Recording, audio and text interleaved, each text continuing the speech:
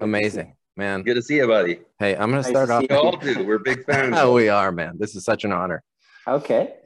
We Stephen and I connected recently and had so much in common being from Vanderhoof and everything else, and have a passion for he and I went to, well, he actually taught at the little tiny school that I attended. Come And on. so, That's great. Oh, yeah. And Vanderhoof's tiny. I mean, it's itty bitty. That's Yeah. very And cool. yeah, so it was like an Instagram thing where we were like, hey man, how you doing? I'm from Canada too. And then he was like, oh yeah, I grew up in Vanderhoof. He's like, no way. I went to Northside. I taught at Northside. So it's crazy. So anyway, chatting with right. each other. He was telling me about hanging out with you in Florida, and oh my God, I had so much FOMO because traditionally I've been like, oh man, I'm not gonna pay a couple of grand to go down to these damn meetups or these, it's a shit coin, And then I was like, what did you do? And you went and saw Peterson and Breedlove. Damn it, that man. was fun. Yeah, that was fun. Oh God. This guy made that happen, right? He embraced us from the word go and just super down to earth and had a Yeah. blast. I appreciate it. Yeah, no, well, you guys were you could be the offensive line for any Bitcoin Yeah, buddy. conference. So Well, that's going to be that could be a reality, You mean because So- he's 6'4" and 270 pounds? Not just him, but the whole clan he was hanging out with. I mean, holy crap, there was a bunch of huge men. But Oh yeah. good old Canadian boys, right? Yeah, man. Yes, sir. But no, look, okay, so I'll just give the audience, or however you want to use this. Mhm. I'm a Montrealer. I grew up in the city, and I went to McGill as an engineer, which I think is pretty important for anybody who embraces Bitcoin. You need to have a level of comfort at the outset, in my opinion, of understanding mathematics. Now, it doesn't mean you have to be an expert by any means, but if you have a math background, it tends to be easier to orange pill those people. By no means is that restricted to saying you have to have a math background, but it does help. And that's the reason I bring up my engineering. And I mentioned McGill because I went to McGill as an engineer, but I really didn't go there to become an engineer. I was actually I played football at McGill, and I was I was there to play football as any 19-year-old kid is. Like, you don't really figure yourself what you're going to be doing for the rest of your life. But after 4 years, pretty quickly, I realized, my God, my football career was over, and I don't want to become an engineer full time. And I got lucky and I applied to a business program in the United States. I went to an Ivy League school called Cornell University, which is just about a 5-hour drive from Montreal. It's in upstate New York, beautiful part of the world. And was lucky enough to live with a group of Americans down there that, incidentally, we just had our 35th year reunion in Cooperstown, New York. That's home of the Baseball Hall of Fame, about 3 weeks ago. So saw all these knuckleheads after, on a regular basis. But these are all predominantly Wall Street guys now. Some of them are, there's a guy in Northern California, or in Southern California, actually, he's an actor though. Just a mixed group of people. But what was important on that front was I got to experience the difference between Canada and the United States. And I think you'll realize too, right, Lauren, is you think the two countries are pretty similar until you spend an extended amount of time in the country. You realize there is distinct cultural differences. There is certain difference in, the right and the left in Canada. Extreme right wing is not the same thing as extreme right wing in the United States. You got to live that to learn it. But anyway, I graduated in 1988. So that's how long I've been, out, and I became a financial engineer. So went from not a practicing, but a trained mechanical engineer in undergrad to a financial engineer in my new life. And this is important because I say this to Canadians who typically, one of the big differences between the United States and Canada is the banking system. And everyone has this idea, the Canadian banks are so safe, those US banks, they're not safe because they do crazy stuff. But Canadian banks are very safe. And this is one of the reasons I bring this up, because That's not true. Banking as a whole is a very, very risky business. The amount of leverage in banks is basically the same around the world, in that in order to compete in banking, you have to have a similar capital structure. And that capital structure is built on the fact that for every $100 of loans a bank makes, they don't hold much more than $5 or $6 of equity capital, the risk absorbing equity, to protect against a loan loss.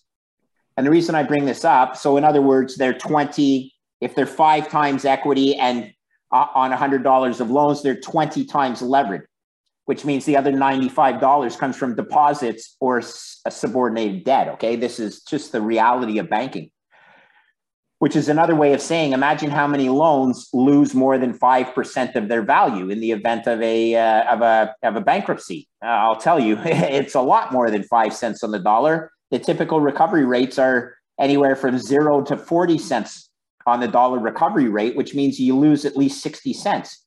So the key is not to have too many loan losses, but the reality is banks are cyclical. So I happened to join in 1988, and it's a story I often tell. Came back to Canada and I worked for Royal Bank of Canada, Canada's largest financial institution still. And that was the same case in 1988. And I was working directly for the CFO. And the CFO, good French-Canadian guy, Emile. One of my first projects was to evaluate the Latin American debt portfolio of the Royal Bank of Canada. And in 1988, the world was suffering a debt crisis. It was driven by imagine that, an appreciating US dollar, much like we're experiencing today, that crushed emerging market economies. And these emerging market economies had all taken out loans denominated in US dollars. So their economies were tanking, their tax revenues were going down, and the interest expense was rising because it was in US dollars. So it was a recipe for disaster. And the average Latin American loan was trading at 25 cents on the dollar at the time. One of my first projects was to evaluate the portfolio for the CFO and determine what Brady plan option we were to take as a restructured debt option from US Treasury Secretary Nicholas Brady, who had designed these restructurings for the global banking system. It wasn't just Royal Bank of Canada. It was the entire global banking system that was in the same situation. And essentially, here's the story. I did a quick back of the envelope calculation, and in under 10 minutes, I determined the Royal Bank of Canada was bankrupt. Holy fuck, right? Mm-hmm. This is Canada's largest financial institution. I'm working directly for the CFO. I'm 20-something years old, 1988, so I would be 25 years old. I go, Emile, we have a problem. And he says, I know, don't tell anybody. And I'm like, are you kidding me? You know, here's Canada thinking we have a really strong banking system relative to the 10,000 banks they had in the US. We only have 6 nationwide banks. Well, we were all in the same problem. The entire banking system was insolvent, on its way to bankruptcy, and the CFO doesn't want anyone to know. And I'm 25 years old, and I'm like, holy shit, I just spent 6 years in school to come out and work and find out that the banking system is a house of cards. And that was really the first time I started to question this whole fiat system. Because the reality is, Canadians firstly don't know that the banks are that exposed to risk, but what they always feel is that our bank would be backstopped, and this is largely true. The failure of the Royal Bank would be backstopped by the government of Canada, right? Too big to fail. And while that's true, how does the Bank of Canada backstop Royal Bank of Canada? By printing money, okay? That's the only way that they would be able to backstop a failure of the Canadian banking system. So therein lies the problem of the global banking system, and why I love Bitcoin better than any other digital asset that would solve the fiat Ponzi, okay? So first thing for your listeners to understand, You have digital assets. Yes. I like to refer to Bitcoin and then the other digital assets.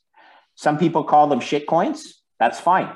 I only know this, that Bitcoin is the only digital asset that solves the fiat Ponzi. And for that reason, it's the one I focus on, because I believe the fiat Ponzi to be the biggest impediment to our children's future. The banks have been bailed out on a regular basis. I lived 1988. 10 years later, I lived long-term capital management, 1998, where you had a Nobel Prize winning economist who levered a hedge fund 100 to 1, not 20 to 1, 100 to 1, and sold insurance to Wall Street. And then Wall Street had to bail out the insurance company because they realized the insurance they were buying had no value. So they had to bail out the insurance company. That's 1998 long-term capital management. Then I was working at a hedge fund in the 2008 great financial crisis. Again, kicking the can down the road, socializing losses on Wall Street driven by subprime mortgage lending. All of this is to say, people, the banking system and capitalism is the Ponzi.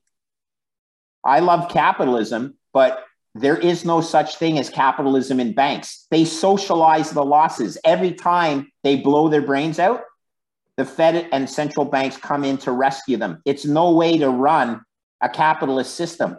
You need creative destruction in capitalism. But what's happened with the banking system in the successive banking crises, continued bailouts. The TARP program in 2008 was just under $1 trillion. That's the Troubled Asset Relief Program. That's $1 trillion. 10 years later, the Globe just printed $10 trillion to rescue the COVID crisis. Again, another banking crisis. So what is Bitcoin? It is scarce, 21 million supply. It is not controlled by anybody. So it is not central bank planning. It is not centralized. There's no CEO. If you're not happy with Bitcoin, you can't write a letter to anybody, okay? It's controlled by a network of computers around the world that defend the protocol and security of this network. So people say, Bitcoin's got no intrinsic value. Well, I think it's got a ton of intrinsic value as an insurance product. But if you don't buy that argument, understand it's got network value, much like the internet. Okay? How valuable is the internet? Well, it doesn't trade for a price, but if we turned the internet off today, the value of that network would be seen extremely quickly from all the applications that are built on top of the network. Bitcoin is a technology just like the internet. And Bitcoin will have applications built on top of the Bitcoin blockchain, much like the internet has applications built on top of TCP/IP, okay? Same exact technological thought process, but I'm a financial guy. And we could move this to a finance topic if you want, or we could talk about the beauty of the technology, which starts with a Bitcoin wallet. Just get a Bitcoin wallet for yourself or for your children or for both of you and experience the beauty of being able to send monetary value anywhere in the world that will settle instantaneously as a Lightning transaction or within 10 minutes as an on-chain Bitcoin transaction. If you guys don't understand how beautiful that is, to be able to send money anywhere in the world, go and try and send a wire transfer through the Canadian bank system and try and settle it in a place like New Zealand. I've done it. I can promise you that it is a painful process that you can get accomplished in 10 minutes on the Bitcoin blockchain. It would take you at least 7 days to do it in the Canadian banking system if they let you send the money, because they'd be saying, well, we don't know who this Indigenous tribe is in New Zealand. Well, I've sent money to an Indigenous tribe in New Zealand to support their efforts at increasing their, social state, not status, but their quality of life. I said 750 US dollars worth of Bitcoin. It settled in 10 minutes. If I had tried to do that through the international banking system, it never would have settled because they don't probably trust the indigenous tribe in New Zealand. All right. That's the legacy banking system that's held together by poor management, undercapitalization, operations that honestly, you think that a network outage at Rogers causes problems. That's what happened a couple of weeks or last weekend in Canada, a big network outage in Rogers. Imagine when one of the networks of the Canadian banks goes down, how people are going to feel, because it's going to happen. The operating risks within the Canadian banks are held together by COBOL programmers that are dying off regularly because no one knows. And I'm not trying to bring an operating risk to light as much as to say, this is new payment technology competing against a dated, restrictive global banking network that it's like, in my opinion, Google versus Yellow Pages. Okay, like that's basically the tangent, or the similarity that I'd like to draw. It's new technology. It's a network protocol. It's so exciting. Go and watch it in action at tradeblock.com. Watch the blockchain in action. I'm an engineer, I'm visual, but when I saw tradeblock.com, when I saw the Bitcoin blockchain in action, a living, breathing organism that allows the transfer of value anywhere in the world, I was blown away. And I guess I'll summarize it this way, guys. I spent 35 years managing risk as a hedge fund manager, as a credit trader. I do know this. I believe Bitcoin to be the best asymmetric investment opportunity I've ever seen in my life. And I'm a risk manager where I place probabilistic bets or investments based on expected value outcomes. And Bitcoin is the best asymmetric investment opportunity I've ever seen. I'm not saying that you have to own all of your assets in Bitcoin. In fact, I would call that irresponsible, but there's plenty of Bitcoin crazies that are out there that have all of their assets in Bitcoin. That's not the way I manage risk, but I do believe having zero allocation to Bitcoin is incredibly risky. You need to think about that for a sec. What it means is if Bitcoin succeeds to the point where I think it will, the price of Bitcoin right now is a rounding error. If you don't own any, and in 10 years it's trading at hundreds of times its current value, you're going to have missed the generational wealth opportunity of your lifetime. So my advice is to get more than zero.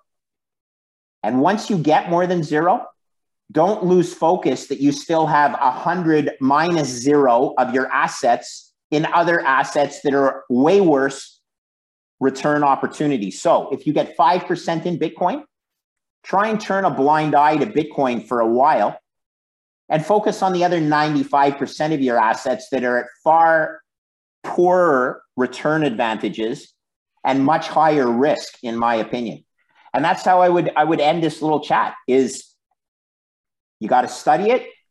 You got to make your mind up over time by experiencing the beauty of the technology and then understanding that if you even put 1% of your portfolio in Bitcoin and it goes up 100-fold, well, then all of a sudden it becomes worth 50% of your portfolio because the other 99%, let's say it maintained its value, and this 1% just went up to 100%. So you have 200% worth of stuff or $200, whereas before you had only $100.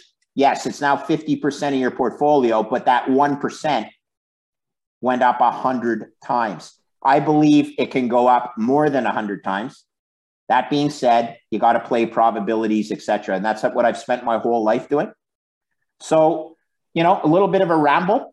I'm a good Canadian boy. I like to give, everybody a chance to, question. But what I do know is I've spent thousands of hours on this asset.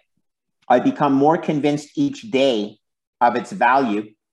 And the greatest thing is, it's now, $50,000 per Bitcoin below its all-time high. I think it's a fantastic time to buy. I actually will come clean and say, yeah, I bought my first Bitcoin at $800. Here's the crazy thing. It's actually a better investment today at 20,000 than it was when I first got into it at 800. Why? Because the response of the global central banks to printing or to COVID and the printing money and the easy money, $10 trillion, we know there's no way of escaping the debt spiral. It's impossible, mathematically impossible to escape the debt spiral. You have to print forever. A grade 11 math student would understand that. Your guys at, wherever you were, that small school in British Columbia would understand it after about an hour of looking at the numbers. It's not that difficult, people, okay? Don't believe the bullshit that the newspapers spread, that the central bankers spread, that the people who will be disintermediated by Bitcoin spread. Bitcoin is going to take over Visa and MasterCard. Bitcoin is going to take over Western Union. Western Union is the best short I've seen in a long time, okay? That's the blockbuster. That's the first one to go down, okay? Yet you still have these idiots out there that own Western Union stock because, it's in the S&P 500 index and it pays a dividend and all this. It's really quite sad, but creative destruction, Bitcoin will win. You need it as insurance. That's the end of my spiel. I'll open the conversation. That was awesome, man. I really appreciate it. Something I want the listeners to hear is, I get it. I get up on my soapbox and I preach away. I've had, I get a couple of beers in me and I chase people away, when we're around the campfire and all. But when a guy like Gregg Foss, who has 35 years of experience, is telling you, hey guys, I've been noticing cracks in the plumbing of the financial network now for 30 plus years, and this has gotten worse and worse and worse. And now, before you got on, Steven and I were talking about this, and we were like, it's a game of, is this stupid or is it a lie? And I think we're actually past the point of the blame game of saying like, what, why? And we're on to holy shit, we hit the iceberg. What are we going to do about it? Who cares if it's stupid or a lie?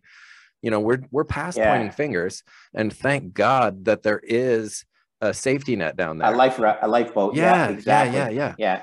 Well, let's look at a couple of facts, right? The fact is that let's look at what the Federal Reserve is doing right now. They're trying to battle inflation. It just came in at a reading of 9.1% year over year. At 9.1%, in 4 years, because inflation compounds, in under 4 years, you will lose half your money. Holy crap. Now, that's not to say that inflation will exist at 9% level, but it's my belief that there's some ingrained inflation that will require the Fed to increase their inflation target from 2% to probably around 4.5% to 5% annualized. It's actually one of the only ways the Fed could continue to grow the economy is by inflation, okay? And here's the scary part. They thought they were going to raise interest rates to a total of 5%. They're only at 1.5% right now. They'll probably go 75 or 100 basis points to 2.25% to 2.5%. And that's where they're going to have to stop, because if they don't stop there, the interest burden on the outstanding debt is going to bankrupt the United States. It's actually already bankrupt. No one has just done the calculation. And there will be a point where the interest burden is larger than the military budget. Okay? You need to look at the math of the USA to realize what a precarious position they are in. And I don't think a lot of people have actually done that math, even at the Federal Reserve. But don't take my word for it. listen to podcasters, listen to experts like Lawrence Lepard, a personal friend of mine who's on Twitter, great guy, 64-year-old gold bug from Boston that now has embraced Bitcoin as the new, call it digital gold. This is a process, people. You don't get it. The light bulb doesn't go on immediately. It takes a process, some studying. And then once the light bulb goes on, it can be increased. It's like one of those dimmer switches. Yeah, now it's on, but oh my God, and then your eyes open and you really get excited because yes, thank God there's Bitcoin. Because if there wasn't, I know I would be extremely discouraged because I'm leaving a world to 3 kids. It's really messed up from a financial perspective. We have politicians that don't understand it. We have a spoiled politician in Canada who lived off his daddy's credit card his whole life, who says stuff like the budget will balance itself. I mean, seriously, they got to fire this clown. If he was the CEO of any publicly traded company, he would have been fired on the spot for making such an outrageous, childish comment like the budget will balance itself. It shows a complete lack of understanding of how accounting works, of how revenues work, of how an economy works. So, there's a lot of danger out there. I like to think of Bitcoin. You called it a life raft. I like to call it an insurance policy. And the reality is the value of Bitcoin from an insurance policy has actually gone up, but the price has gone down. Wow, that's pretty exciting as far as I'm concerned. The value has gone up and the price has gone down. Why has the value gone up? Well, because these crazy central bankers have taken it to a new level of irresponsibility. Bitcoin price has come down. It's higher than when I first bought it, but it's better value even than it was when it was at 70,000. In other words, if Bitcoin was at 70,000 today, I'd still be telling you to buy it. Okay? Because it's an insurance policy. And I've used various methods of calculating the value of that insurance policy based on my history. I've written a paper on it. I'm part of an educational platform called lookingglasseducation.com, which is one of our contributors is based in Whistler, and a great kid from New Zealand, but now is a expat living in Canada. It publishes some amazing research on the fiat system and the dangers in the fiat system. So yeah, Looking Glass Education, do your work, read papers, listen to smart people, listen to podcasts, understand there's an inherent problem with the government putting money in your bank account and you not having to work for it. Why do we pay taxes? Why doesn't the government just give us money? Right? Think about that for a second. There's an inherent problem with that. Yet kids these days think that it's their entitlement. Oh, I'll just do CERB, or I'll just, I'd rather sit in my basement playing video games than going to, working at a bar or at a restaurant or a service industry. This is the problems that happen when you get crazy politicians in power that just abuse the ability to print money. And that's what fiat is. Fiat is a piece of paper. And there was a famous French philosopher, his name was Voltaire, that said, over time, the value of fiat always returns to its intrinsic paper value, which is to say it returns to zero. Don't be caught. Don't be caught holding fiat assets. The road is littered with countries like Venezuela, where they literally were shoving their currency to the road because it wasn't even worth the paper. It was garbage. I don't want that to happen to Canada. I have to be honest, though. Canada is at a much larger risk than the USA. And Canada will fail before the USA does.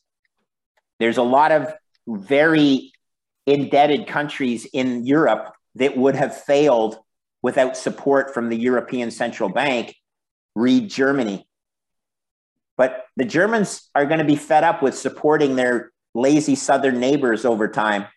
And there's going to be all sorts of risks that could come to the surface. And that's why you need something like Bitcoin. For sure.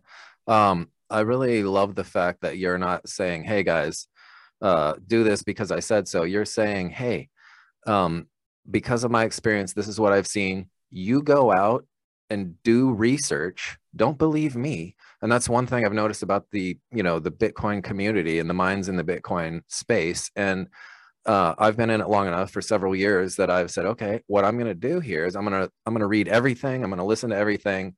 And I'm going to see who's right, and myself, I've noticed that the headlines I read on, major media and whatnot, they're always feeding you lines of bullshit. It's like, that's not true. That's not true. But what I've seen in this space is it's almost like, for the last few years, people like yourself have written this all out. And now it's like watching it like a train wreck in slow motion unfold before your eyes. It's like, holy it's scary. Shit, these Lauren, guys you're were right. Yeah. And you got kids, right? Like, I mean, one of my thing, I'm 58 years old. I got 3 kids. Like, I've made a little bit of money in my life. They're going to be fine from a fiat basis, but that's not what I want. I want them to be fine from an insurance basis, from the reality that you cannot print yourself to prosperity.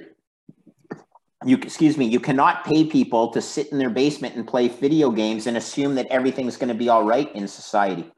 So, there's a level of responsibility that comes with this. Maybe it's because I'm a dad. Maybe, the young kids are just understand that the young kids have grown up with an iPhone in their hands, where for me, it's very tough. I grew up with a rotary dial phone, right? Like literally a rotary dial phone.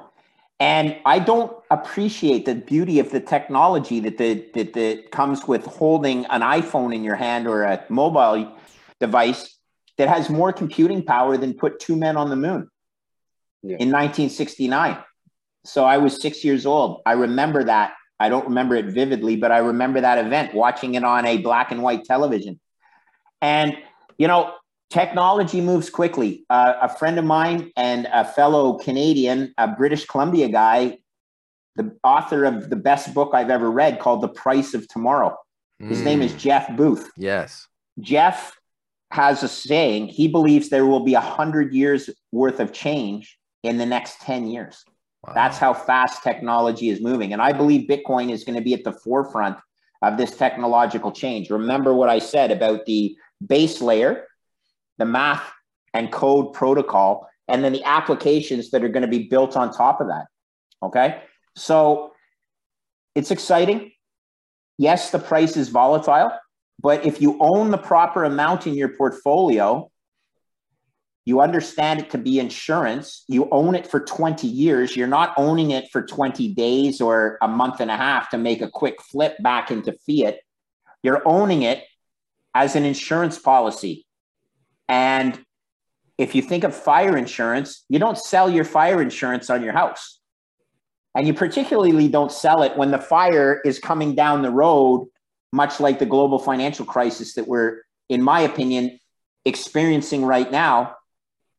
And we could hit a debt crisis imminently based on what I'm seeing happening in the high yield market and the credit markets, that the equity markets have no idea. They're always the last ones to learn, right? The equity guys are always the last ones to learn. So people need to understand, in a diversified portfolio, Bitcoin has a spot. Think of it as your insurance. You don't trade your fire insurance. You own fire insurance as protection. I like to think of Bitcoin as exactly the same thing, but with asymmetric return opportunities to the upside. It's for my kids. I like to say that often. Learn math. Do this for the kids. It doesn't get more difficult than that. I try and have X number of Bitcoin for each of my children. Maybe that's a way that people will like to think of it. And, you can own as little as $100 or $10 worth of Bitcoin. You don't have to own a full Bitcoin. This is other things that people don't understand. But you learn, you go out, you talk to people, you do a bit more research, you get more comfortable with this emerging asset. And there will be a time I'm fairly confident that Canada will price its oil and natural gas in Bitcoin. I believe that'll happen within my lifetime. Great. Doesn't matter. Yeah. Wow. If that happens, we can change the entire outlook for Canada as a resource-rich nation that heretofore is using a US dollar that can be printed by the United States, a US dollar to price our oil and natural gas. Well, the USA has the ability to print energy. Canada, we don't price our oil and natural gas in our own currency. We price it in US dollars. Mm-hmm. Well, if you priced it in Bitcoin, I think it could be the smartest move that Canada could ever make. It would ensure that generational wealth for our kids. It'll take time, but imagine one day you wake up and Russia's doing that. Well, first movers gain. I'm not saying I agree with everything about Russia, but Mr. Putin is not a stupid man. Mm-hmm. He has seen his assets get frozen, his US Treasury assets get frozen by the US Central Bank. I'm not sure if I was him that I'd ever own another US Treasury bond in my life.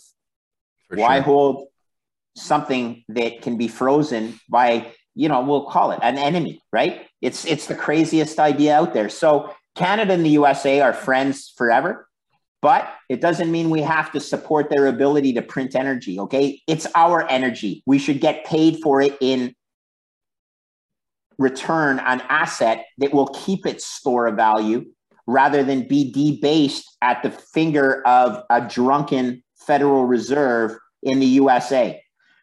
All of this is to say, this is a process, people.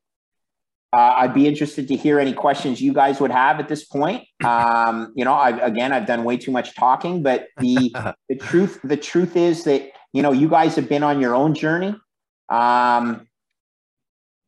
It's what I bring to the table is 35 years of mistakes. Okay. But the cool thing is I've survived. I managed risk. I made my mistakes, but I didn't allow those mistakes to kill me, to put me out of business. I believe not owning Bitcoin could be the single largest mistake that many risk managers will make in their career. And that doesn't matter whether you're managing a hedge fund, you're managing a balanced mutual fund, or you're just the CFO of your household. Not owning Bitcoin could be the biggest financial error of your career. I'm asking people to consider, and I'm hoping they don't make that error for their kids. If they're too fucking stupid to do it, okay, do it for your kids, okay? Because that's the problem with fat old white guys that make all the decisions like me, okay? Yeah. They are spoiled. We are a generation of spoiled, fat white guys that have pulled forward gains that should accrue to our children because we're too lazy to solve problems the old-fashioned way with hard work. We just want to turn on the printer and allow, the money to be automatically deposited in our accounts. Very, very poor or squid-like behavior, right? No backbone. Let's get a backbone back, people. But then I digress a little bit. This is about risk management. And yes, hard work secures the Bitcoin network. It's got all the beautiful things I love, and nobody controls it. That's the most beautiful thing. There is no central banker that can fuck this up. It's decentralized. It's the most important property of the Bitcoin network. If you're thinking about other digital assets, I promise you there is an air of centralization in all of those. I'm not saying don't own Ethereum, but I'm saying understand the risk of having a quasi CEO like Vitalik who can change the rules at his own discretion or his proof of stake discretion. Anyway, how about we have some questions or sure, go from there? Yeah. And based on our audience, because I think you're not preaching to the normal choir here. I just want to throw a little caveat in for everybody listening. Fiat, we just mean traditional currency, your current, whatever country you're in, whatever currency they're using. Backed by trust. Backed by trust. You have to have faith in the government. Yeah. And then most importantly, you have to have faith in government not to abuse the printer. Yes. Because ultimately supply and demand will lead to excess supply, will lead to the value of that unit of account debasing. So Canadians think they've made a ton of money on their real estate. It's a funny thing, you haven't made money on the real estate. It's just that the unit of account called the Canadian dollar has debased over time so that it takes more of these dollars to buy the same asset because they keep printing more of these dollars, for sure, devaluing the value of the dollar over time. Yeah, I was going to get to that point too. When you were mentioning, raising rates is their way to, pour the water on the fire of inflation. And you were mentioning it in the, most macro scale, that being, the government finances. But if we look at it even on a smaller scale, there's a ton of zombie companies out there that once these rates get too high, they're going to be screwed because they're not going to be able to refinance their debt. They're only alive right now because of the access to the cheap.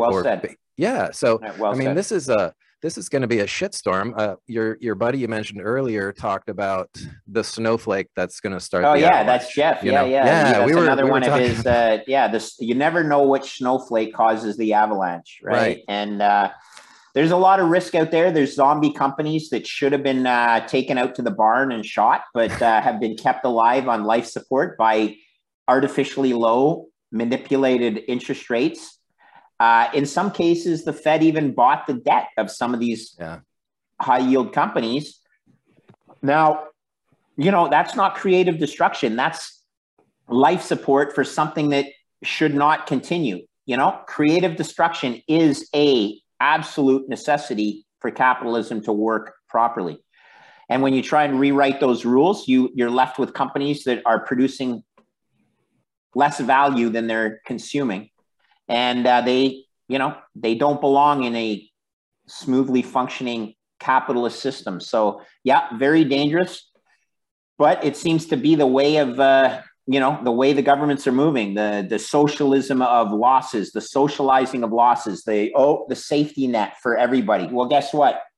You can bring everybody down. If that safety net is too large, it drags everybody underwater. And that's absolutely, we cannot afford that for our kids. Yeah. You were mentioning also housing prices and whatnot. I was in the mortgage banking business for a minute. And that's another thing I think a lot of folks don't realize is they have this idea in their head that they have this equity in their house, but they don't realize even right now at this time, it's pseudo equity. It's like, okay, go try to access it. What are you going to do? Are you going to refi? What's your plan to get that out of there? I think people are, I've seen data lately about credit card debt recently. It's like month over month, it's growing exponentially. And it's like, they're probably going, all right, we're going to go out and, take this RV trip still, even though we're paying $500 to fill up the RV and we're going to do all this stuff because we'll be able to just go pull some equity out of the home. But, all of these things, people aren't looking and seeing the macro picture here and seeing that, holy shit, like the iceberg isn't just straight ahead. We've hit that fucker and we need,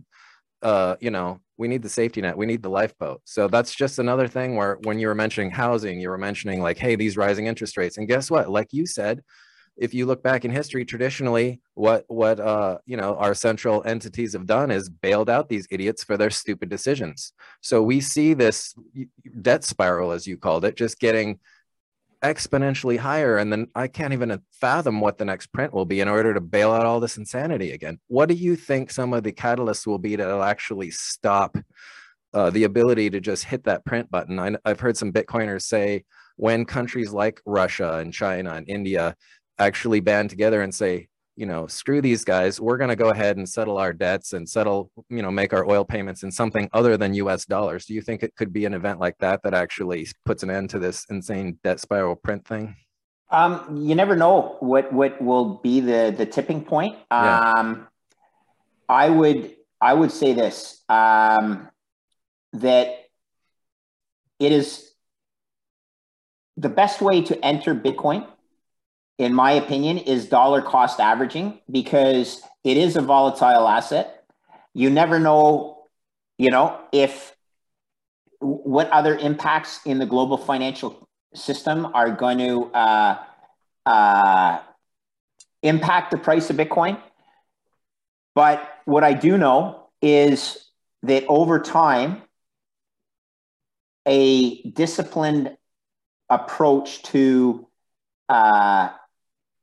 accumulating Bitcoin is a smart approach, because we're talking about a lot of things here that what could trigger a price spike.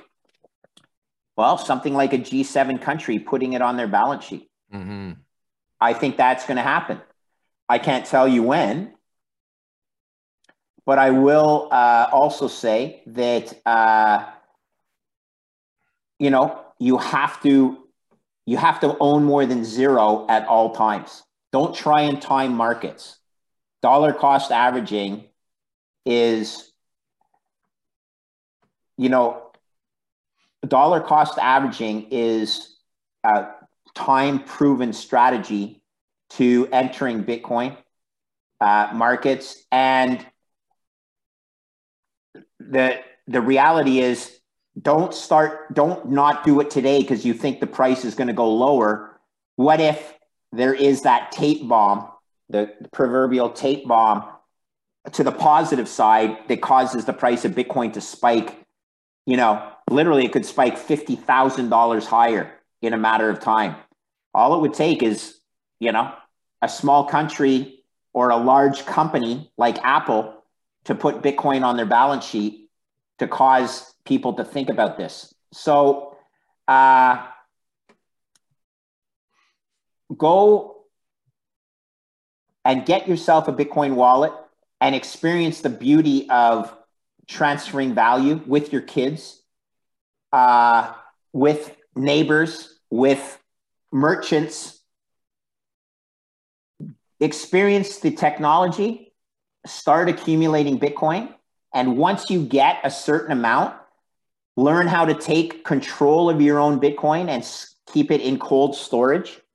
Learn how to, if you're Canadian, there are opportunities to buy Bitcoin in your RRSP, which, while I will caution that, yes, not your keys, not your Bitcoin, the truth is, if the government's going to pay effectively 50% of the cost to buy Bitcoin, I'm going to take that tax advantage, okay?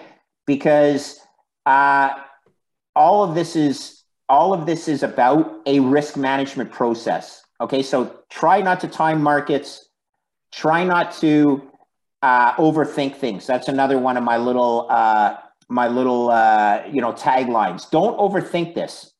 Even at 5 times the price, meaning at $100,000, Bitcoin would be cheap, in my opinion, based on the research I've done. So I don't care if it goes from 20,000 to 15,000 before it goes to 50,000. You just buy some at 20,000. You also buy some at 25,000. You also buy some at 50,000 because it's still cheap at 100,000. Anyway, again, I'm rambling. I'm sitting here trying to think, God, you guys must have heard this 1,000 times. It must be driving you crazy. But, it's my passion to try and bring my experience to the room, which is literally, this 35 years of sitting in a risk chair, 35 years of looking at investments that bring value to a portfolio. And in times like this, when everything's going down in lockstep, bonds are down, stocks are down in lockstep, first time in history. In the last 40 years that NASDAQ has been around, has there been a double-digit loss in the NASDAQ coupled with a double-digit loss in treasuries, long treasury bonds, okay?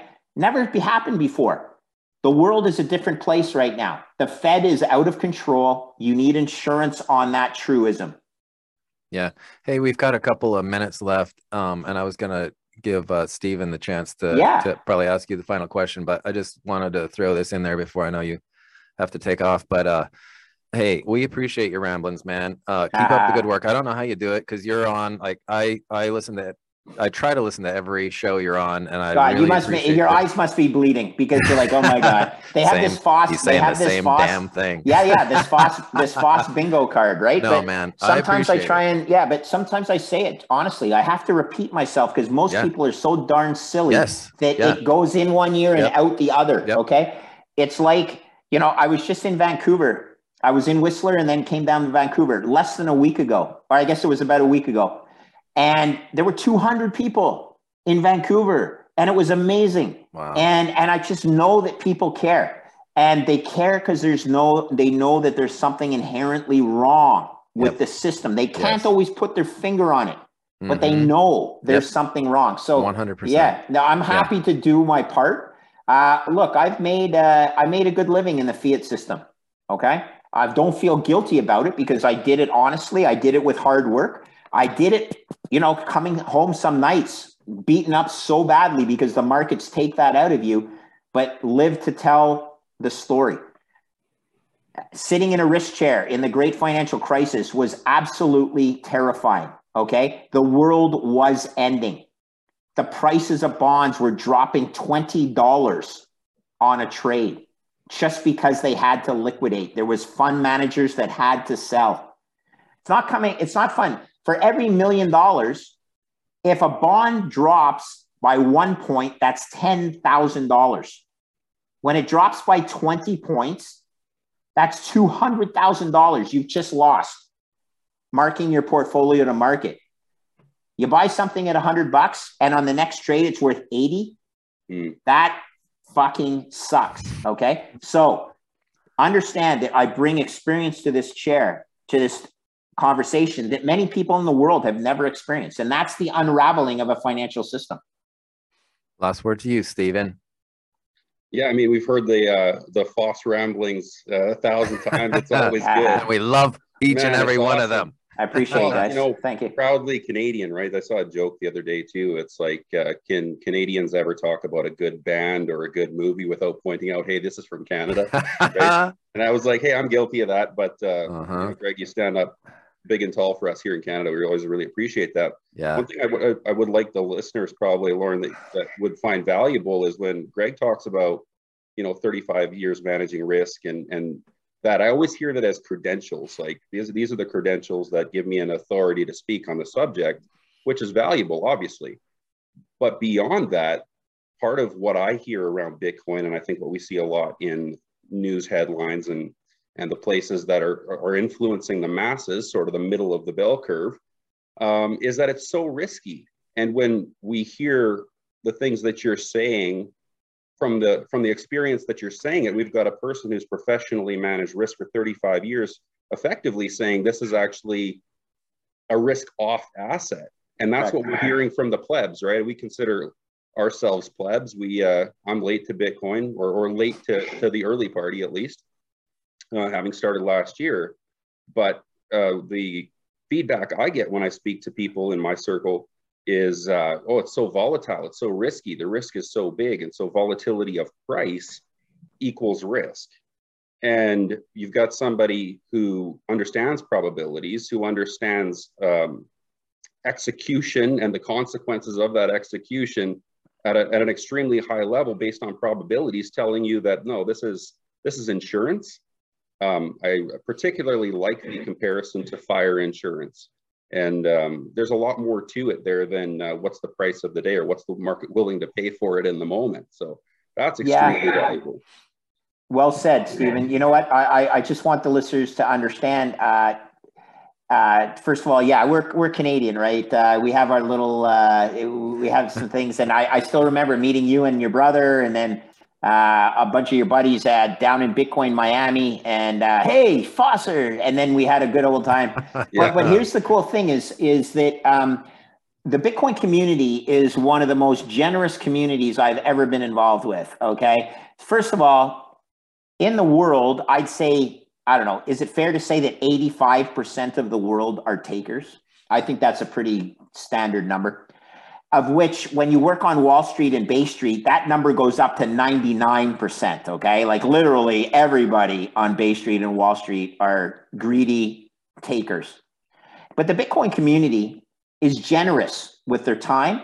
They're generous with the desire to help educate others. Some of them are Bitcoin maxis that they can be very toxic. And you know what? I'm a Bitcoin realist. I absolutely support it, but I don't, support the Bitcoin maximalists that say you need to own 100% of your assets in Bitcoin. It's just not the way I've ever managed risk. And I think yes, it is volatile. There's no question. But as Bill Miller, a very famous risk manager in the United States, said, volatility is the price of return. Mm-hmm. If I show you an asset that's not volatile, I know that the return is going to be de minimis. Okay. Yeah, volatility is a two-way street, right? Volatility is not just on the down. Correct. That's showing you what the potential is on the way up as well. Yeah. So very happy to be here with you guys. I mean, Canada is a great country still. We're in the throes of messing it up big time, but luckily, and I'll say this as a proud Canadian, I've had conversations with a number of members of Parliament that understand from both sides of the aisle, conservatives and liberals, that actually understand the benefit of Bitcoin. Canada punches above its weight in the Bitcoin community. Guys like Jeff Booth. I mean, this guy is brilliant. Francis Pouliot, okay? Rodolfo, NVK on Twitter, who does CoinKite. Jean Amouy, who does ShakePay, the ShakePay wallet. BTC Tomer. Sessions, Tomer. Yeah. I'll see Tomer this weekend for a Bitcoin meetup in Toronto. Proud to be a part of this crew that we punch above our weight in the global Bitcoin community. Totally agree. I have a deep-seated affection for Canada. Here's my final story. You guys may or may not know this. Look up fossmobile.com and realize that my great uncle created Canada's first gasoline-powered motor car. And Henry Ford asked him to go into business. And he said, no, these things will never catch on. Well, don't overthink this, people. Okay. Bitcoin is right now where Ford Motor Company was in 1907 when he asked my great uncle to go into business. Everybody knows that when in 1907 they asked a population what they needed, they said a faster horse. No. They needed an automobile. Yeah. Well, Bitcoin is not a faster horse.